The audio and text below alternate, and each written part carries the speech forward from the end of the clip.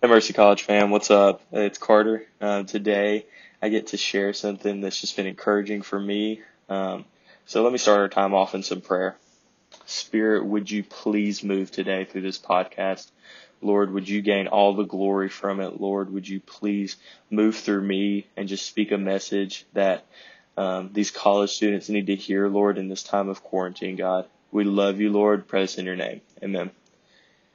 Well, guys, today I've just felt like the Lord has been pushing me to just tell you about his ability to take our rags and turn them into riches.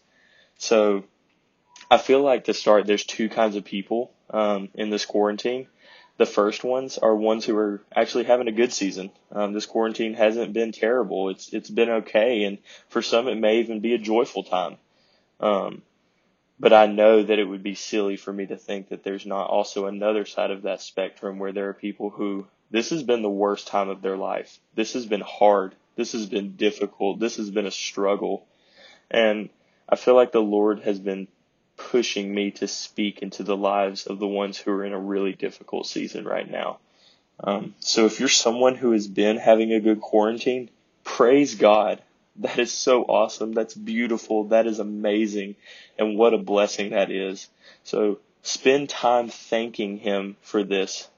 Spend time praising him for this. Spend time encouraging others for this beautiful thing. But lately, for those who have been having a difficult time, I feel like the Lord has been telling me and teaching me in his word to give him what I can, to bring before him all that I have. And I think of the story in Mark 12. Let me flip here real quick. But it's about the widow's offering.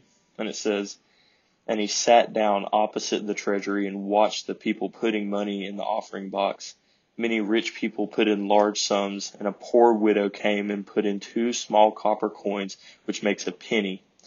And he called his disciples to him and said to them, 'Truly I say to you, this poor woman has put in more than all those who are contributing to the offering box, for they all contributed out of their abundance, but she, out of her poverty, has put in everything she had, all she had to live on.'" So guys, this is Jesus observing people putting in their offerings in the temple, and he watches this poor lady. She gives all she has. She gives 2 copper coins, which in today's time is a penny. A penny, guys. And he honors that and says, "Wow, disciples, look at this. Look at this beautiful gift that this lady has given out of her poverty." You know, some of you might say to me, but Carter, how do I come to God in this time? I'm broken. I can't speak to him. I can't utter a broken prayer to him. I can't give him anything but a saddened hallelujah. I can't even lift my own head right now. I'm so broken and distraught. That makes sense. Hear me when I say that makes sense. But what I'll tell you about our God is that when we come before him broken and disheartened and saddened and depressed and weak and angry, and we look up at his beautiful face and we say, "Dad, here's all I have," and we hand him our broken heart, he looks at us and he says, "Son, daughter, thank you. Thank you. Thank you for giving me this. I will take your broken heart and I will make it whole again. Thank you. I love you.